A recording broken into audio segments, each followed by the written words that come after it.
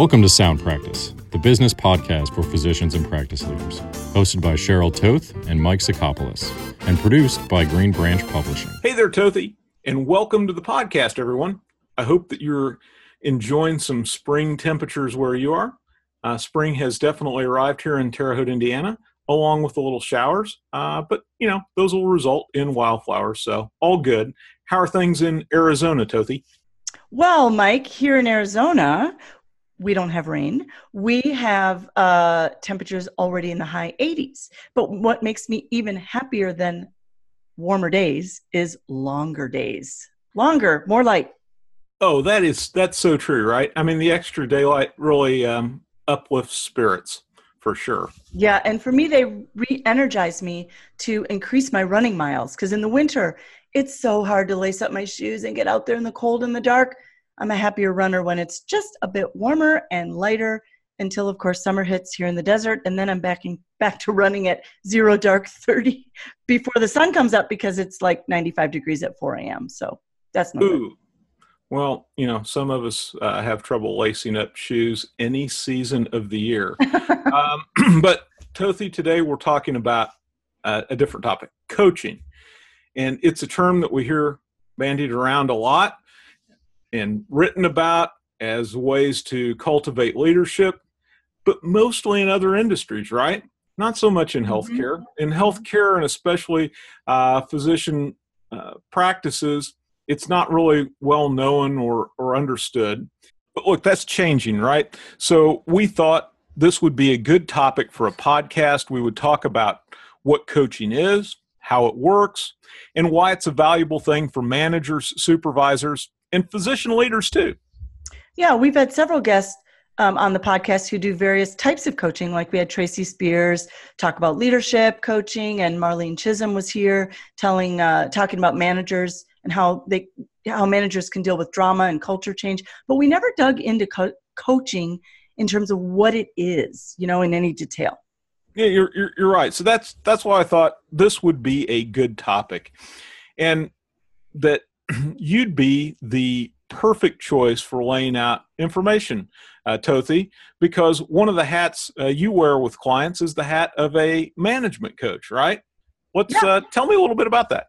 Okay, well, that's true. I do high performance coaching and new manager coaching, and I support managers in various areas like how to set priorities when everything on the list seems important, setting goals, handling big change like when there's a merger or an acquisition, or, for example, a move to a building that includes doubling your staff. There's so much change. So there's like team building and stuff in that. I help people clarify and set their goals and vision around practice strategy, things like that, and resolve conflict. And I think a big part of what it all includes is imagining problems and practice growth from a new perspective. And that is a great way to kick off our conversation into coaching, because that's a lot of what coaching is about, getting people to imagine issues in a new way with more possibilities than they may have thought previously. Okay, very cool. So I'm looking forward to learning more about this. Admittedly, I don't know much. Tell me more. Well, I'm looking forward to talking with you too about this, but wait, we have to do something first, which is, before we launch into coaching, I picked a lovely little word of the show for us today. Oh, here we go. My turn. Oh, good. Favorite part of the show. Lay it on me, Tothie. Yes. Well, today's word, Mike, is champion. And I'm not talking about champion in the context of a winner who has defeated all rivals, which that was a kind of interesting first definition when I looked at Merriam-Webster. But the runner in me does feel a certain kinship with that first definition, I have to admit. Well, look, I can see how that would be for you, Tothie. I know you've got lots of enthusiasm for racing. Yes, I do love to race. That's true. In fact, I just registered for the Charlotte Half Marathon, in fact, last week. But I digress. Yeah, I'm excited. It's always good to register for a race. It means you're committed. So for today's word, champion, I'm using it in the context of the second definition, which is a person who fights or argues for a cause for or on behalf of someone else, an advocate, proponent, promoter, or supporter. And I think this definition kicks off our conversation about coaching really well, because as we'll discuss, one of the things about coaching is it provides people with someone who champions for their success, an advocate that helps them grow as a person and a manager. Okay, I see this word. Okay, someone who supports you and is in your corner, kind of like the cheerleader. And you know what, Coach Tothie, I have always wanted the guy that comes in with the professional boxer that's behind him, giving the verbal support, giving the "you're the greatest, you're the best the world's ever seen" kind of guy. So I'm on board with this. Good word. Good. All right. Well chosen for today. And I think many practice leaders really feel alone in their role, right? Many of them could use a champion, and perhaps a coach is somebody who can help with that and do that.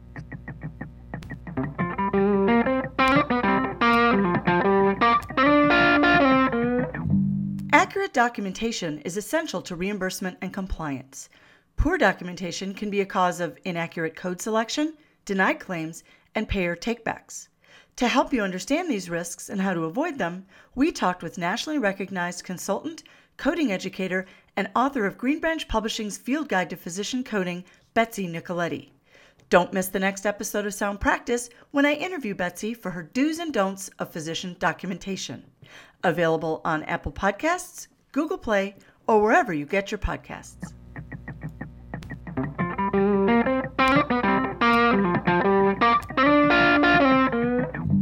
Let me ask you, Tothie, what is coaching? I feel completely ignorant on this. Is it like having a running or sports coach, the high school gym with the coach with the high socks pulled up to their knees, or is it something like totally different? So here, I'm going to read the definition to you, Mike. It is different. Coaching is a solution-focused process. We're going to talk a little bit about solution-focused and what that means, but it's a process that uses questions and tools to challenge assumptions, explore new ways of thinking, and achieve professional and personal growth. That is the definition that I typically use.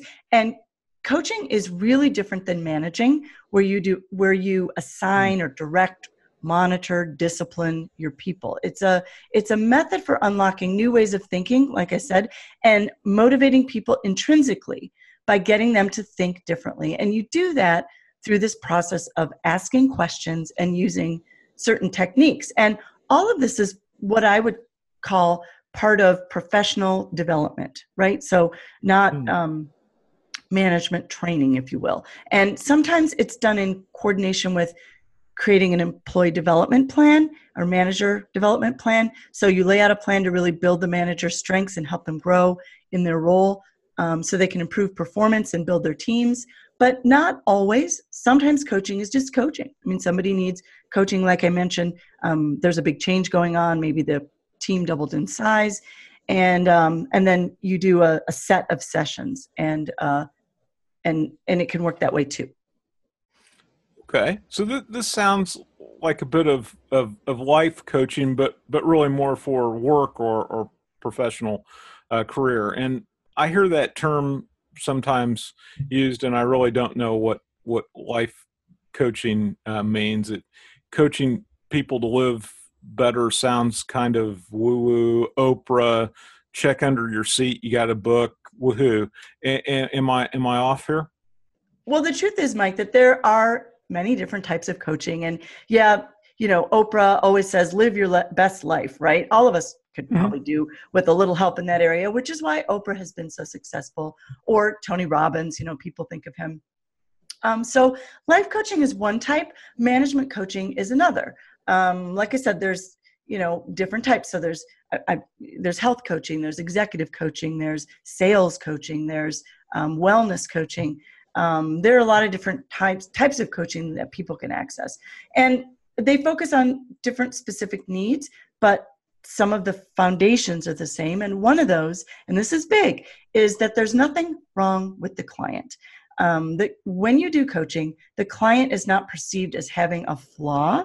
Coaching is about growth and development, and not and it's about personal improvement, starting where you are today. It's not pathology, right? So like if you have somebody who truly has some pathology, coaching is not the right solution for them.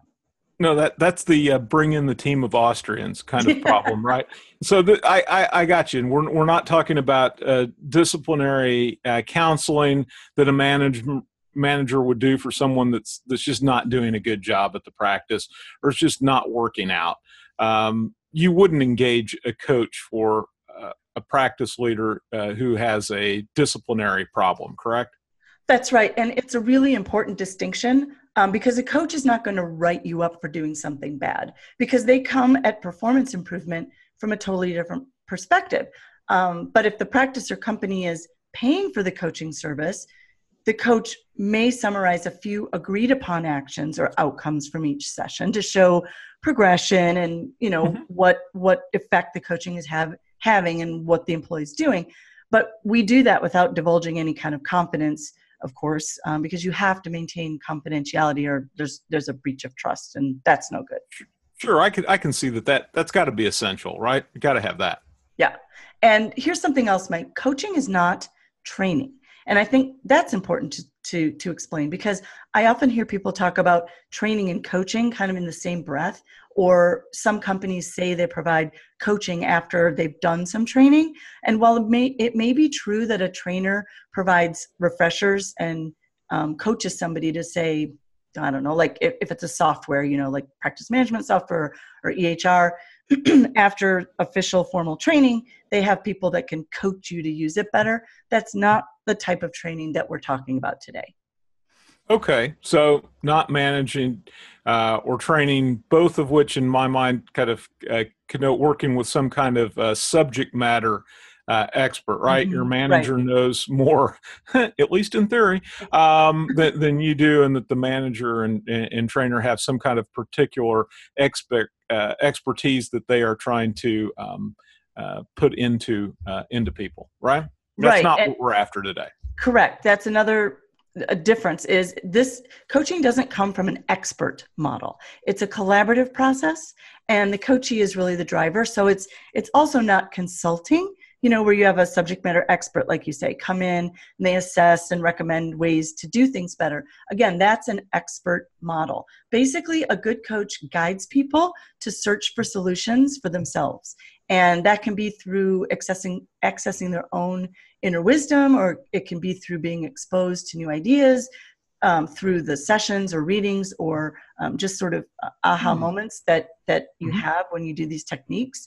And all of that is structured to then help the coachee take action and make positive change. And by the way, there's always an action plan after each session. That's why I like the coaching philosophy of solution focused. Because as you know, Mike, I'm a do something kind of person. Remember that, you know, I have this goal to run a half marathon in all 50 states before I croak. So, you know, I'm a doer. So, okay. So that is clearly not what a couch potato or slacker would say. So yes. Okay.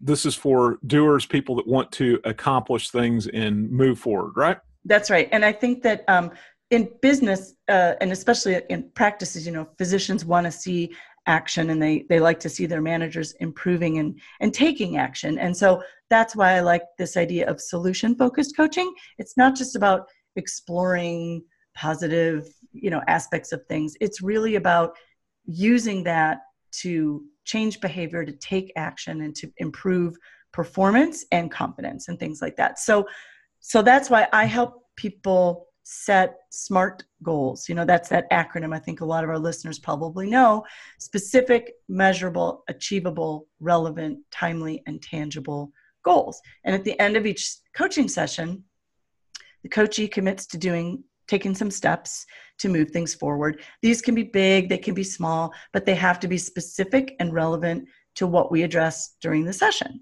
And of course, achievable. Like you can't say that a goal at the end of a session is to create a strategic plan in 1 week. You know, that's just not achievable. It's not realistic. But they can think about small small steps, like making sure they get a full night's sleep every night, or registering for a local MGMA chapter's next meeting to, like, get them to interact with local and state colleagues and doing a better job networking. It also could be something like purchasing a book like The Effective Executive or The Growth Mindset, 2 books I really like, and reading the first 2 chapters. So things they're specific, they're achievable, they're relevant to what we talked about, and timely. Okay. Sleep, huh? A full night's sleep, achievable. Maybe more difficult for some of us than others, but I certainly take your point here. Yes. It sounds like this might be a shift in mindset for listeners or people like me who were thinking that coaching will show them the way, tell them what to do, say here's the to-do list, prescribed, and just go do it, that the coach knows best, screaming in the play from the sideline for you to execute. Yeah, Not what we're talking about, right? Right. That's a great point. You're right. And once people make that shift in realizing that it's not an expert telling them what to do, they are amazed at the conclusions that they come to and the insights that they have during sessions. And I think it's often the type of questions that we ask as coaches. They really get people to think differently. And we also use techniques like visioning and wheels and time shifts, techniques that move people away from a duality approach where they're thinking just pro, con, black, white, right, wrong, which is sort of typical. I mean, my background is MBA. I come from a business background. We were taught to analyze things and look at a pro and con list. Coaching is meant to give people access to a broader set of solutions and then choose the actions that fit best and help them move toward success. And so it's a more of a process of helping people see possibilities and move to a different perspective and out of that good, bad, black, white. So what we're doing in coaching is, kind of from a scientific standpoint, is you're taking people from the limbic part of their brain, the older part of the brain, which is more linear thinking and more analytical thinking, moving them to the neocortex, which is the part of the brain that allows imagination and the ability to see things from multiple perspectives. Really the creative portion of the brain, right? You're getting into some really good neurobiology here. Very cool. Yeah, and I like that too. That's one of the fascinations I had with coaching when I learned more about it and took training. And I'll never forget one client that I had. We were using this thing called a coaching wheel. It looks like you draw like something that kind of looks like a pizza, and with like 6 slices, if you will, maybe 8, and use it for all different things. But with her, we'd laid out the barriers that she felt were in the way of her launching a new service line. And I had it on a whiteboard, and we were talking through all these areas. And we were trying to figure out, why was she so stuck and why couldn't she take the first step? And all of a sudden this light bulb went on when she looked at it visually and saw what percentage of each slice of that pizza she felt satisfied with for each barrier. And it just was like, all of a sudden she saw the one thing she had to do that was like the first domino that needed to fall, if you will, and that would make everything else fall into place. And her whole face changed in that moment of clarity. That's the kind of work coaching makes you do. Yeah. Very, very cool. But okay, this raises, you mentioned the whiteboard. Are we talking about an in-person experience with coachee? Does this have to be done face-to-face? Well, we were face-to-face because she happened to be local, but honestly, it doesn't have to be. And I hardly ever do it in person. And I actually prefer the phone.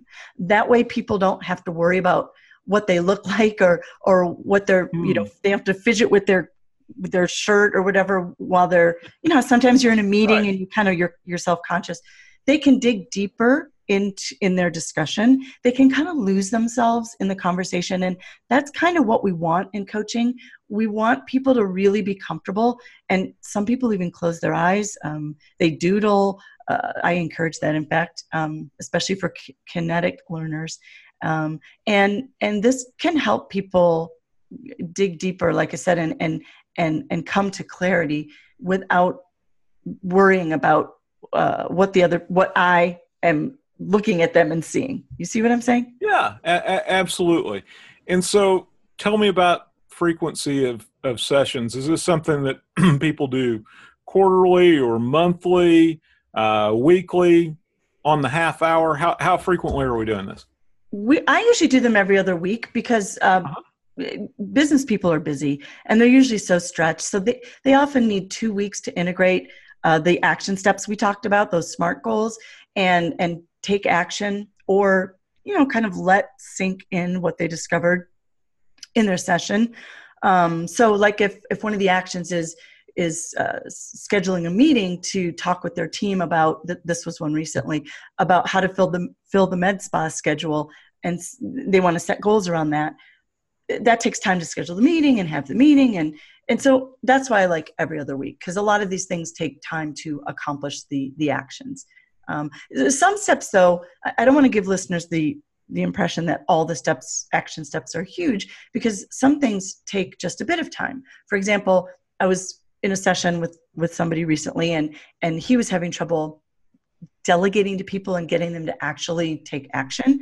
So I did a time shift technique with him, and I took him back to a time when he delegated and it really worked effectively. And then we walked through all the steps of how he did that, and it got him to realize that he really did. It was like textbook what he had done in terms of successful delegation.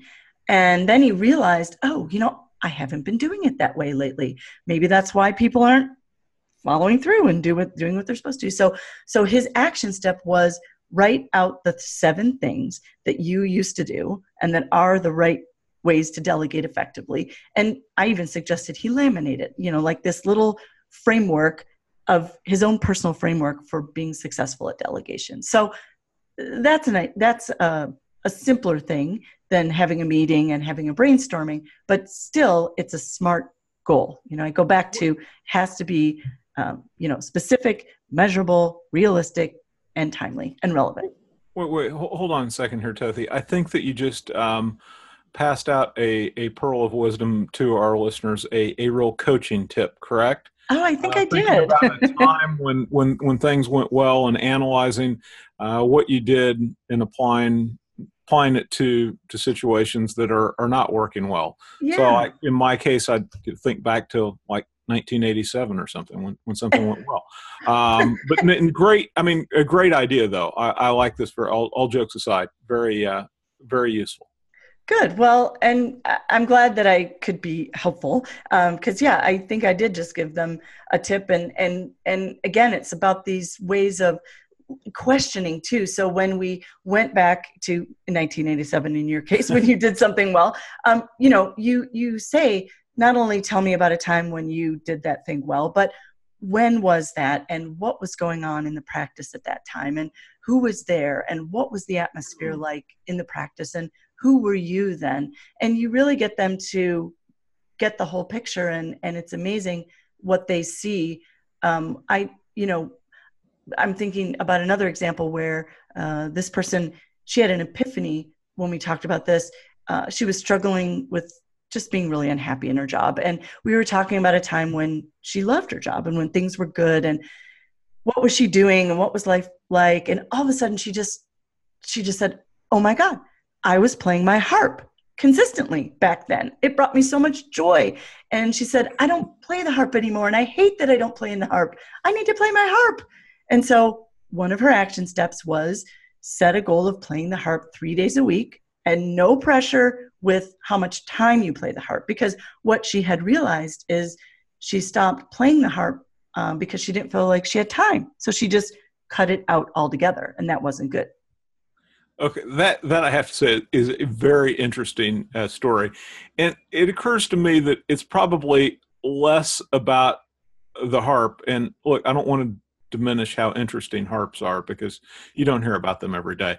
But less about the harp having anything to do with business or practice management, and really more about her personal happiness, right, and how that impacts job performance. Would you agree? Yeah, this is an example of how you start to see that coaching is different than managing or training or consulting, because it's about professional and personal growth. Because even if the coaching is intended to help, the goal is to set goals. The goal is to set goals and to prioritize better or build your team. Coaching is addressing more than just that at the surface. It's a whole person approach. And so health, wellness, recreation, passion projects, they all play a role in the way we behave at work and the actions that people take. So for this client, like you said, playing the harp, it doesn't seem like it had anything to do with it, but it was part of her wellness and her joy. So when she didn't have that anymore, it just made her unhappy. That started creeping into her work life. She felt less fulfilled overall, and that made her less effective at work. So changing that, it improved her performance at work. That was great. Okay, so that was a great example. I'm starting to get some clarity. The fog and cobwebs in my mind are clearing away, and I see where I think I see where you're headed on this. Good. Well, I'm glad. And let me share just a few other quick points about the philosophy of coaching as we talk about what coaching is and isn't. There is no judgment in coaching. That's really important to note. The coach is a neutral. The coach is Switzerland. We are neutral. Everyone is starting where they are. I don't rehash old baggage and he said, she said, gossip and all that. No, it's about what's happening now with the client. And another important thing is the client is always accountable for their own actions and success. So as a coachee, it's up to you. I can't force you to do anything. I can't fix you. If you don't take action, it's on you. I can't make you do something. So that might be a little different than, say, a sports coach who sometimes is a little more forceful and can tell you to do something or make you do something. Right. We can all think of the sports coach screaming, "No pain, no gain. You got to want it." Things like that. Right. This sounds much more not only productive but enjoyable as well. Yep. And I can't stress enough that the champion part of coaching is important, to bring back our word of the day. I found that so often one of the biggest benefits people get from our coaching sessions is they have somebody that just is in their corner and simply listens. And when I say back to them what they've shared, I often hear them say to me, well, gosh, now that I hear you say that, you're right. Why am I doing this? Why am I continuing this behavior? And the other thing, in terms of like the champion aspect is that people tell me that one of the biggest values they get is building confidence. I really can't underestimate that, because with confidence, when you think about you build people's confidence, you give them a strong platform on which to then do everything else. And sometimes you just need a champion to tell you you're doing the right things. And it's hard to know that on your own, especially in a physician office, right? Yeah. Well, okay. There's a very important point, and I think one that our listeners can relate to. Many managers out there don't have a harp or a sounding board, right? Either one. And all jokes aside, it can be lonely. You can't really discuss things with staff that you're overseeing. Physicians are busy in the OR or the exam room, and you're really kind of on your own trying to figure these things out. So I could see where a coach would be incredibly beneficial for someone in that position. So this is all, frankly, kind of new for me, and I'm curious, Tothie, how did you become interested in this? Where did it come from in the first place? Well, about 10 years ago, I was kind of having my own career crisis, and I was really unhappy, and I was living in California at the time. I'd read a book called Accomplishing More by Doing Less. Don't you love that? I love that title. Yeah. So I was reading this book because I was doing all this exploration to make myself happy and figure out my life. And it was written by a guy by the name of Mark Lesser. He is a Zen Buddhist priest. And so it was a really good book for dealing with stress and being overwhelmed. And it was from a Buddhist perspective. The whole premise is that if you edit your life down, you'll focus more and be present and actually get more done, distractions are so much of what keep us from being productive, as you know. Well, sure. And as humans, we're really stuck trying to multitask, but we think we're good at multitasking. But from what I've read, for human brain, it's really impossible to do two or more things at once. Right? You're always switching back and forth, and that transition, that switching, just kills productivity. Yeah, Wouldn't and you actually, agree? yeah, I find myself in my coaching talking a lot about that, about, when people want to be more productive, different strategies for doing that. But one of them is to do less, to focus in, to edit out, what are the things that that aren't serving you anymore, or that somebody else could do, so that you really can get clarity around the things that are important as a manager. And those are the things you should be spending your time on. So clarity is big for me, and here's why. So let me go back to Mark. I read his book, and I saw that he did coaching, and I also liked that he had an MBA in addition to a Zen. He was a really interesting guy. He's a Buddhist. He ran the San Francisco Zen Center, and he ran a Green Gulch Farm. If anybody knows about, that's a pretty famous place in Marin County. And he had, before he went back to Buddhism, he had built a company called Brush Dance, which created stationery and products using calligraphy. So his principles in the book and for his coaching was Zen, Buddhism, plus business. And this was I felt a perfect fit for me at that time. So I hired him for coaching, and I saw the benefits immediately. And really they were clarity. So that's the point I'm making, is this, refine, focus, remove distractions. So clarity, clarity, clarity. That was his mantra for me, how to cut through all the crap, and what did I really want to do? What did I want for myself? And how could I make more mindful choices? So that's where I really saw the benefits of coaching, and it changed me so much. Mark, by the way, was the first spirituality coach at Google and the first CEO of Search Inside Yourself Leadership Institute, which he's no longer leading that. He's now back to writing and speaking. And I'm just about to start his latest book, which is called 7 Practices of a Mindful Leader. So yes, that's my story about how I found coaching. I have two observations here, Tothie. One is Mark seems to have accomplished more in just a few years than many of us could in multiple lifetimes. And two, you go to the top of the list of coolest friends that I have.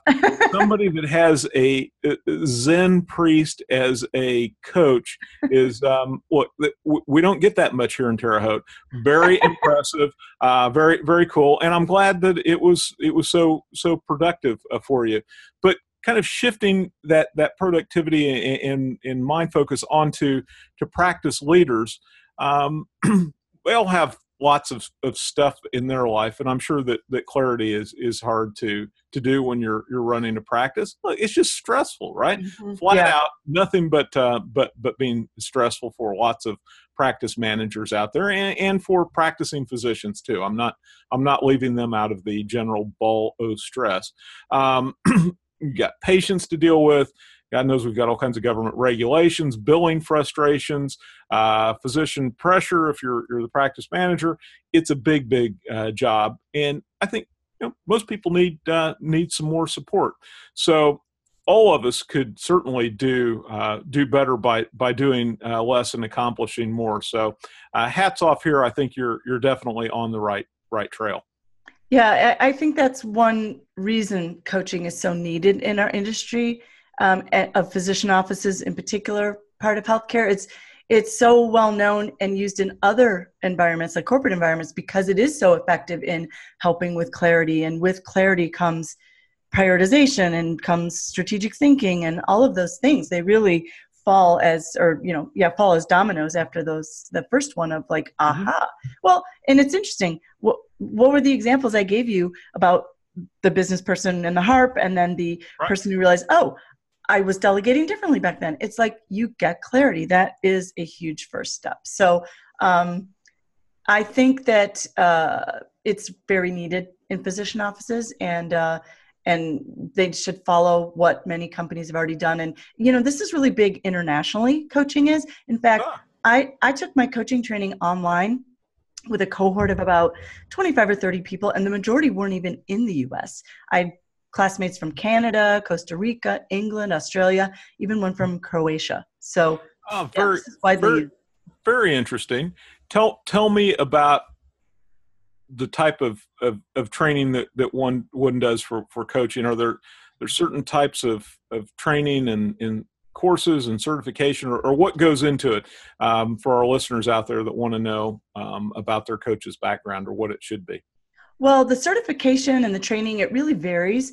Some coaches haven't taken any training at all, but they may have decades of experience in a particular industry.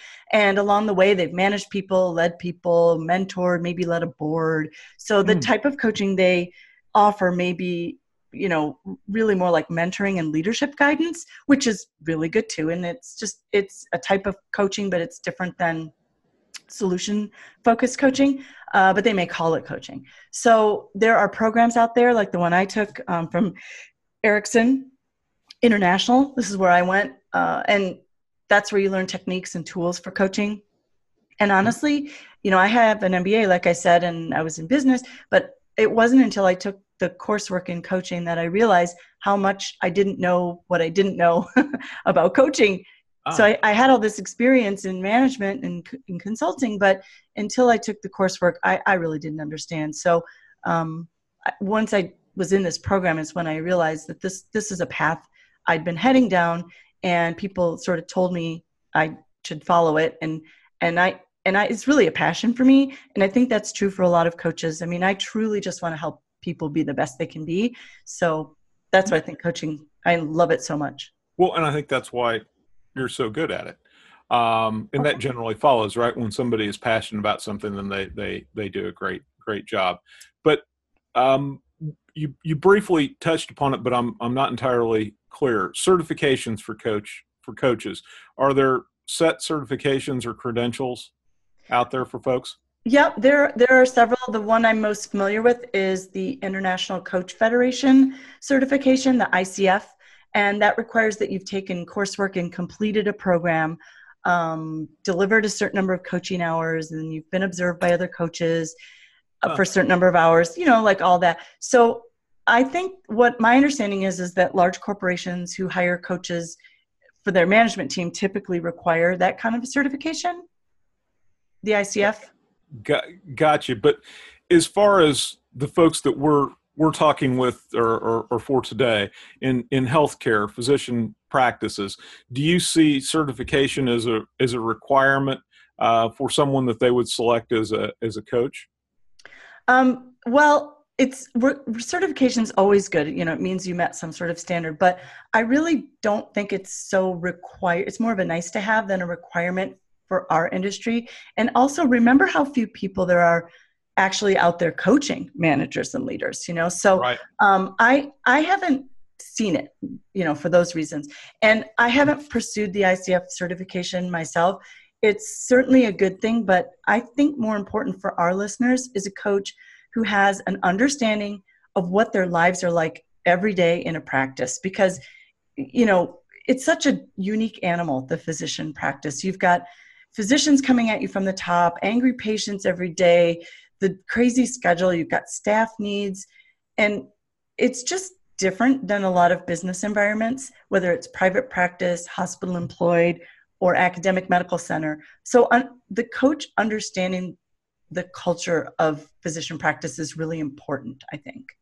Oh, I agree with you, right? Because it is totally different when you're talking about service professional world, but you've got third-party payers, so other people are paying for it's a unique environment, and certainly the most heavily regulated of all industries out there. So having some familiarity with that would definitely help a coach work with a practice manager. You've got my vote there. That's yeah. Sure. But that said, I do think having some coursework in coaching is important. Remember what I said, until I took some, I really didn't know what I didn't know. The techniques are so integral to the process and the process of questioning and how you do that. So just having managed people or led people is not really enough to offer the solution-focused coaching approach. But I also don't think it's ideal if people only have coursework and no experience in their shoes. So ideally, the coach most practice leaders will be best served by, and new managers too, is somebody who has coursework and an understanding of what life is like in a medical office and some business experience. So, and certification, of course, never hurts, but it doesn't need to be the ICF certification. Most coaching programs like Erickson, where I went, offer it, and I'm actually finishing my certification this summer. Cool. Well, good for you. But this sounds like the best fit's really kind of a hybrid. Someone that has some experience and is good at coaching, and really knows or understands the details and challenges of the culture of the healthcare industry and what practice managers face. But clearly they need to have training in coaching techniques and have experience in business, preferably healthcare. As a practice manager themselves would be even the best, right? Yeah, that's true. And last thing I'll say is all that's true.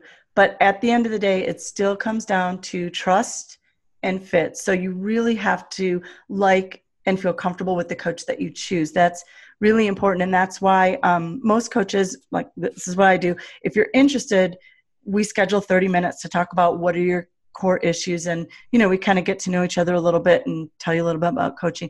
So you kind of need to go with your gut on that first conversation with people to see if you feel comfortable with them. That's just critical. Okay, Tothie, we're running close on time here, so I want to finish with some nuts and bolts. Earlier, you said that this is typically phone-based service, and that you usually meet every other week. I assume you're talking about an hour's worth of time. Is that correct? Yep, that's pretty typical in most cases. The session is an hour. Okay, and now the question that everybody out there has been waiting for me to ask. How much does it cost?